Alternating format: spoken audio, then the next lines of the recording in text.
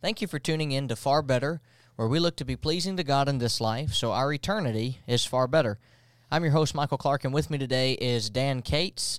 Dan, it's good to have you on the program. Thank you. Good to be here. He is the minister for the Independence Church of Christ, and he also serves at the Memphis School of Preaching as one of its instructors and dean of communications. He was one of my teachers when I went through MSOP, and I greatly appreciate him, and we're glad to have him as a part of this episode. Brother Dan, we're talking about far better than as our kind of our summer theme, far better than, and in this it's far better than a godless life. And what we're kind of getting at there is there are so many homes that are godless. They don't have God at the center of their home. And as the responsibility you and I serve as fathers, what would you say makes being a father today and this time so difficult? Well, there are a lot of things. I think number one, the foundation, which is the home, is so often divided homes, single parent, latchkey children, things of that nature, so that the home is rarely actually a home in our day and age. And when it is, there are still so many distractions, right, which can take attention away from the actual parent-children, husband-wife relationships. Those distractions could be in the workplace. You know, how many people only work a 40-hour week? How many people only work one job? How many families are able to have just one of the family members working and the others being able to contribute to the home in other areas? Right. We have those distractions. We have the distractions of schools and all of the things which are involved in school activities and extracurricular activities. Children have to get up with the break of dawn. Parents have to hustle to try to get those children ready, have to hustle to get those children fed, get them to the school bus in time, or drive them and perhaps wait in line in cars to be able to drop them off and then later to be able to pick them up. They have to deal with homework, which is sent home, and fight with the children about doing the homework. Maybe the children's involved in plays or in band or in some sports activity, so that has to work there in that school schedule. And then you have the sports in addition to those. Maybe the child plays rec league soccer or baseball or makes all-stars, and that adds another level of distraction. And then you have the hobbies that parents will have. Mom will have hers, Dad will have his, and they need those things to be able to sort of recharge after work is concerned. Well, how do they fit in dealing with the children and dealing with the children's school and so forth? There are just so many distractions that when you do have a home, that's what it ought to be. The time to spend together as family is often lacking. Right. One of the things that's so difficult today is it seems to be, and I know I can speak this truth for me, I don't know if it was like this for you when you were growing up, but we're little children, we idolize our parents. We are absolutely in love with everything that they do. As we get older, we become our own people. We're growing into that own, adulthood and teenager and things of that nature. And all of a sudden, mom and dad don't seem so smart anymore to us. And there's a lot of fighting and obstinance and problems. And the moment in our lives where we need mom and dad the most, outside of when we couldn't take care of ourselves as little children, is when it seems we push them away the most too. Because they don't want us to do this. Well, that just means they don't love me. I don't want you to go to a party where there's going to be alcohol. Well, you don't care about me. And there's this difference. And in today's world, it seems to be even more so because we have people today being told to do things that I couldn't fathom when I was a child, and I know you couldn't have fathomed when you were a child. And so the fathers that we have in this world have such a great responsibility to make sure God is the center and focus of the home, like you mentioned, because life is busy. The economy doesn't always provide the ability to have just one working parent, and so we have to make the most of the time we have, because if we don't, someone will. where our children are the most, if we're not putting down that good solid foundation as a strong leader, would you agree that someone else will in their mind? Yeah, there's no question about that. We need to appreciate that parents aren't just there to legislate, right, to regulate. Parents are there to be an example. And the children that grow up and they see the example of parents that are working, just in a secular sense, that are putting spiritual things as priorities, but that can do those things and still give the children time, a sense of importance, and things of that nature. If those children feel that they are left out of that equation, then they're going to find somebody that can feel that part of the equation. We've had over the last, I guess, 2 or 3 decades now, more and more of the I can't think of the name of it now. I had it in my mind a moment ago, but where you have the men who are like dads to the children, and right, the women who are like mothers as part of the father and mother figures that we have. That's right, but specifically as like social work type of things. Right. When you have those coming in, that's good. That's good. They want to be there to build self-esteem in the children and things of that nature. A teacher, if that child sees that there's a teacher that's putting time in and is willing to help that child outside of class and so forth, great. A coach. But too often it's not a responsible adult figure at all. If it is, it's probably somebody else's parent. And if it's not, it's probably just an older kid, maybe somebody that's college-aged or older in high school and so forth. And the child latches on to that person as if that's the responsible adult that needs to be the example. Right. I think a lot of the problem is because the parents either failed to be there, or this life simply did not allow their being there, right, the way that they could have if financial situations were different, for instance. Right. So what you're essentially getting at there is, if we had strong leaders of fathers at home, our children would probably not go looking for strong leadership elsewhere. And that would be one of the main reasons we need such strong leaders as fathers in the home.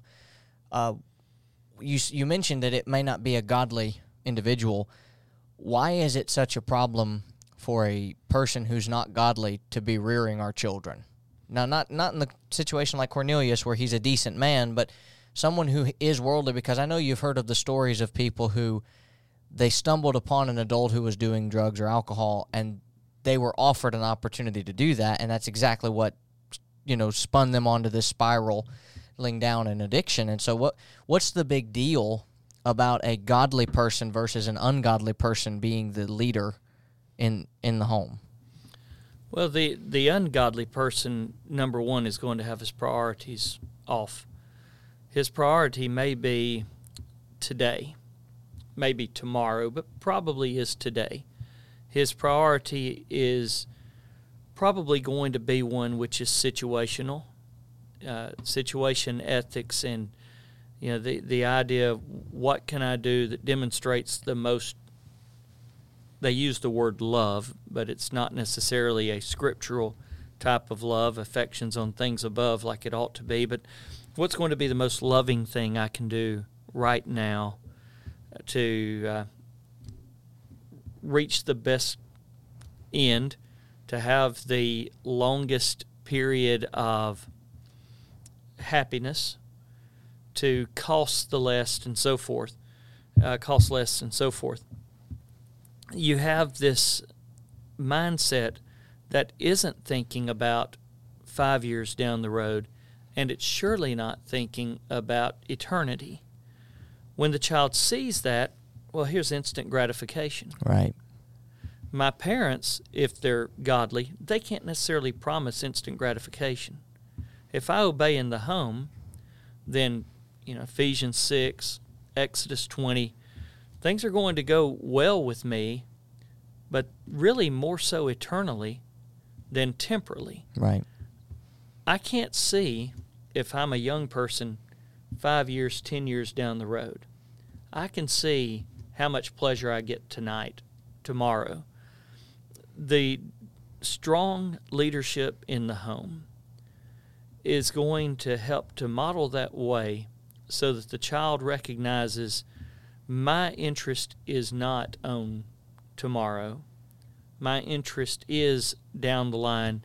And yes, there are going to be days where I have excitement, I have pleasure, things of that nature of a godly sort. But all of this is pointing toward an eternal joy. They're not going to get that from somebody that's ungodly.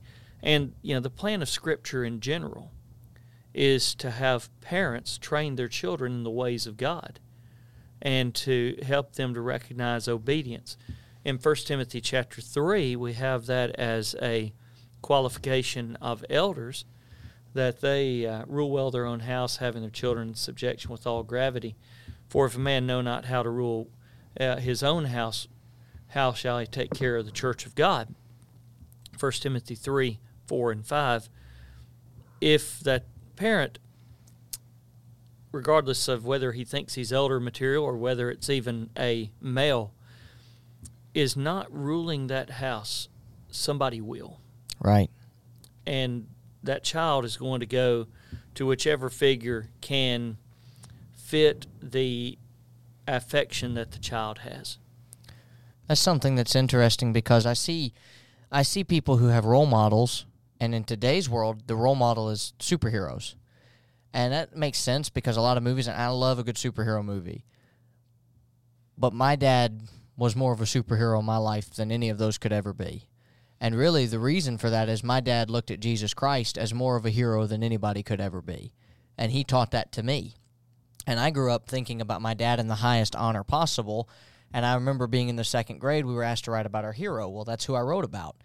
And this past Father's Day, I gave him something that said, "Still my hero," to let him know, I still appreciate the godly parenting that you did for me because it's making a difference in my life now as a father myself.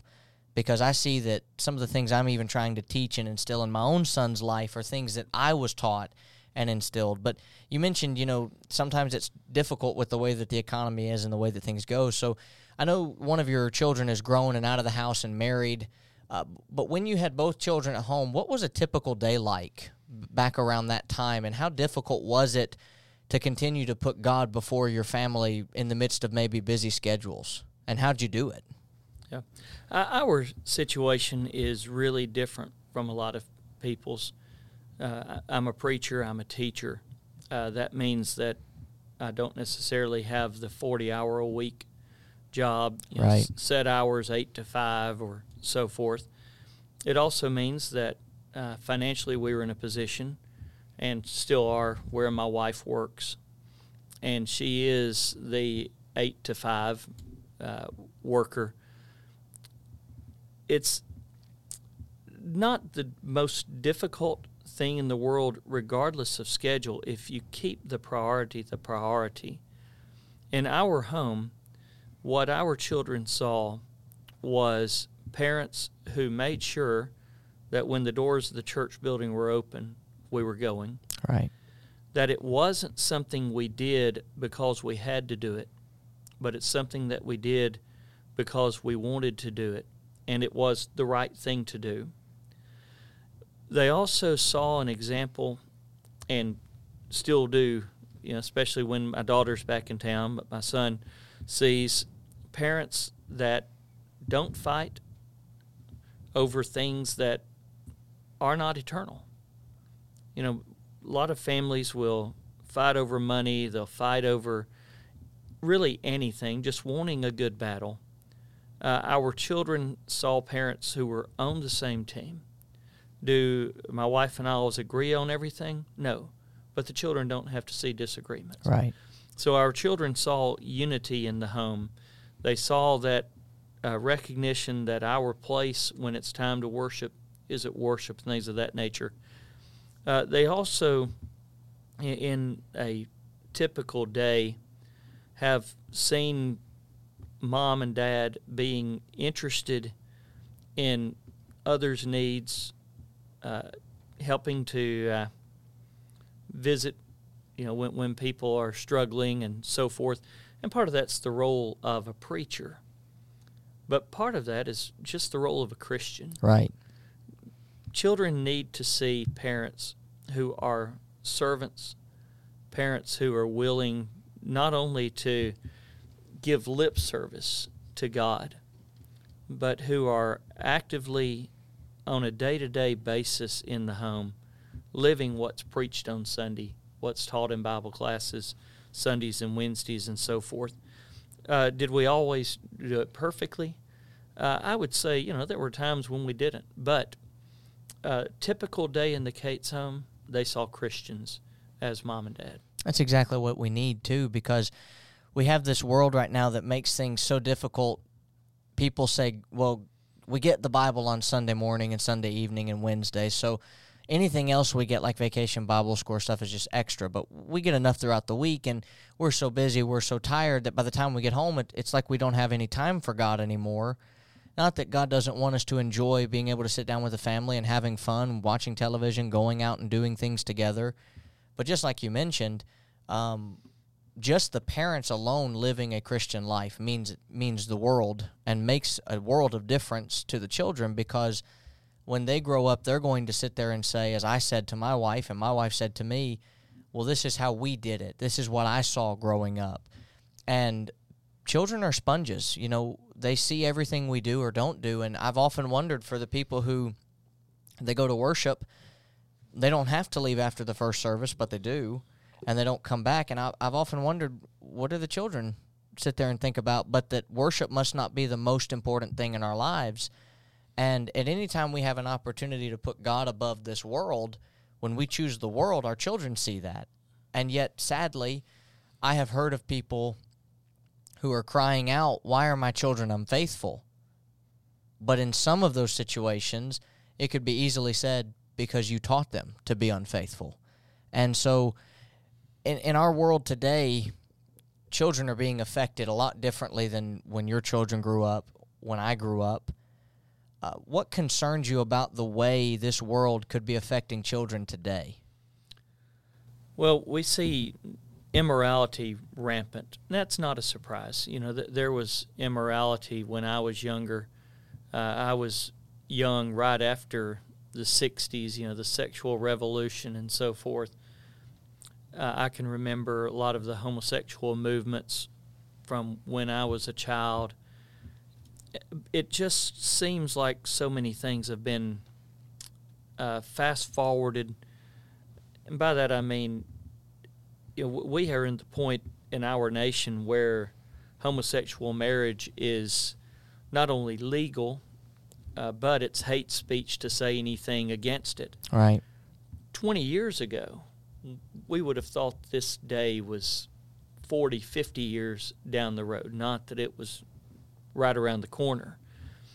Growing up in that age, but seeing that progression, to what do we attribute how quickly we've gone over that ledge, so to speak? We just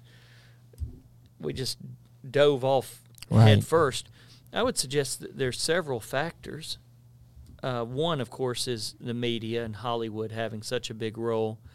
Television programs that promote sinful lifestyles, that loose morals as far as dress and things of that nature.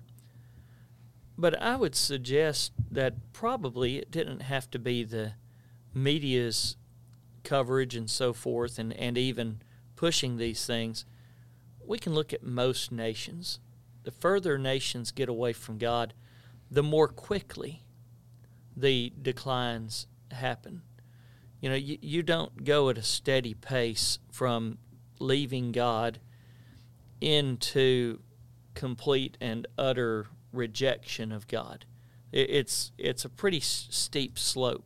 Right. And so in our nation, yes, we see the things that aren't helping. But I think the greater problem is really a Romans 1 type of problem, the type of problem they had in the first century. God's evident. You know, you can look around and you can see in nature that there is a God. But there in Romans 1, those Romans did not like to retain God in their knowledge. It doesn't matter what Hollywood's doing. If we don't like to retain God in our knowledge, and more our young people are getting to that point, then immorality, these so-called alternative lifestyles, they're just going to flourish. What scares me is that I don't see much out there that can check that. And so understanding from books like Revelation, other prophetic books in the Old Testament, how God's cup of wrath is filled up. As nations get farther and farther away from doing right. And we weren't ever a Christian nation because the Lord's church is the Christian nation. But we were a nation that had godly principles, were founded upon godly principles. But the further that we're getting away from those, the more that cup of wrath is filled up. And something's got to check it. Now, we've seen that in one area of morality rather recently, and that is abortion. Some of the states have taken a stronger stand against abortion, and that's great. We have a president who is at least trying to push a more conservative morality. Right. But is something going to be there that curves abortion on a national level? Is something going to be there that curves homosexuality on a national level? Is something going to be there that curves extramarital affairs? Is something going to be there that curves just the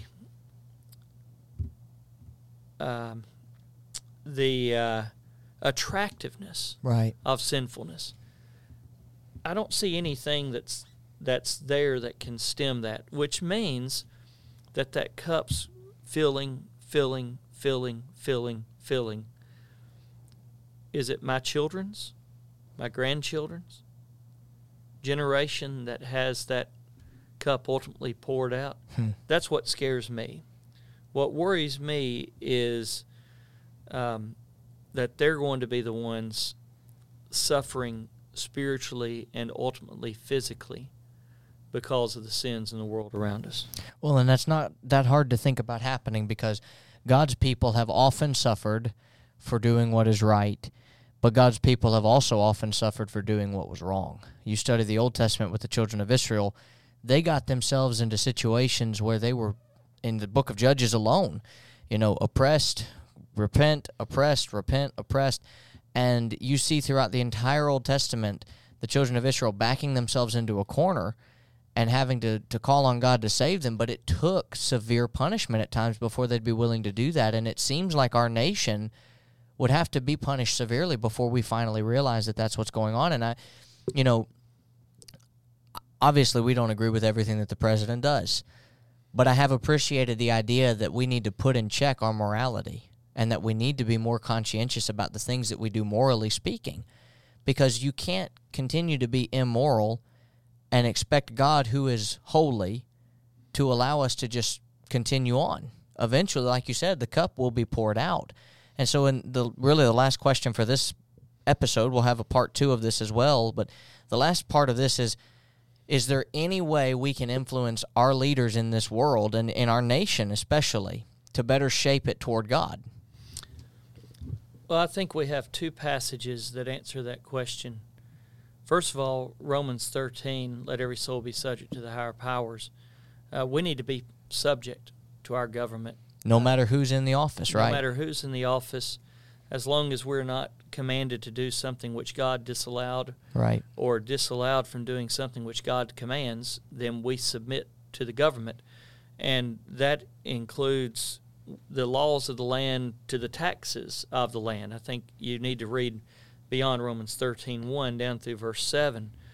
But you also see in 1 Timothy chapter 2 where you're talking about prayers. First of all, prayers, supplications, intercessions, giving of thanks be made for all men. But you get into verse 2, for kings and for all that are in authority. We need to be praying for our leaders. If we continue reading there, the motivation is that we might live a quiet and peaceable life. Right. For my children to have a better life, I need to demonstrate obedience, and I need to be praying for this nation. If we ever get to a point, again, where we go into a time where we're severely oppressed for our faith, we have to remember also Daniel 5, which tells me that God rules in the kingdoms of men, and that perhaps, just like he did in Habakkuk's time, he uses a nation like Babylon to enact justice upon his people for disobeying. And Habakkuk is so confused as to how that could be the case. How can you use such a wicked nation? And God says, well, I'm going to work a work that you're not even going to believe if I told it to you. But God knows what he's doing. And he has often used nations that were harmful and horrible nations to tip the scale, so to speak, and balance it again. And yet also I'm told that righteousness exalts a nation. And if our nation wants to get back on track, it's just like you said, we've got to start praying for our leaders again. Well, I don't like our leaders. Well, if we pray, our leaders may become more likable in that sense. Well, I don't like what he's going to do with this or that. Well, he has a soul, and that soul needs to be spared from eternal punishment. And if James 5 tells me the effectual fervent prayer of a righteous man avails much, then I need to spend my time following a commandment to pray for those that are in authority according to the book of 1 Timothy. I don't get a say in who's my leader in all situations. I don't get a say of who the governor is of New York or who the governor is of Nevada or whoever. I don't get that opportunity. But I do have an opportunity to pray for them, despite what they might endorse or approve of that I don't. And as horrible as it was to see the people up in Nevada, or not in Nevada, but in New York, cheering for abortion when the recent law that they passed, even up to birth, it means I need to be praying more, and that Christians need to be praying more, because that really is the only way to enact change. And it reminds me of Daniel chapter 9, when Daniel is praying to the Lord and he says, we messed up. We're the reason that we're in this situation. And even in Nehemiah chapter 9, where the people said, God, we have transgressed, we have sinned, we need to repent, we need to come back to you, but there might be consequences for what we've done. And what the consequence was in the time of Nehemiah was, even though we have repented, we are still servants in this land. And God will eventually tip the cup. It's going to be so full that it will overflow, and then it will be poured out, and it will be a righteous judgment being poured out upon us, and we'll have no one to blame but ourselves. So whatever we can do to stop it, we need to be doing. We're going to have one more episode on this, talking about a life that is godless and how we can have God back in the home. Until then, I hope we all please God now so that our eternity is far better.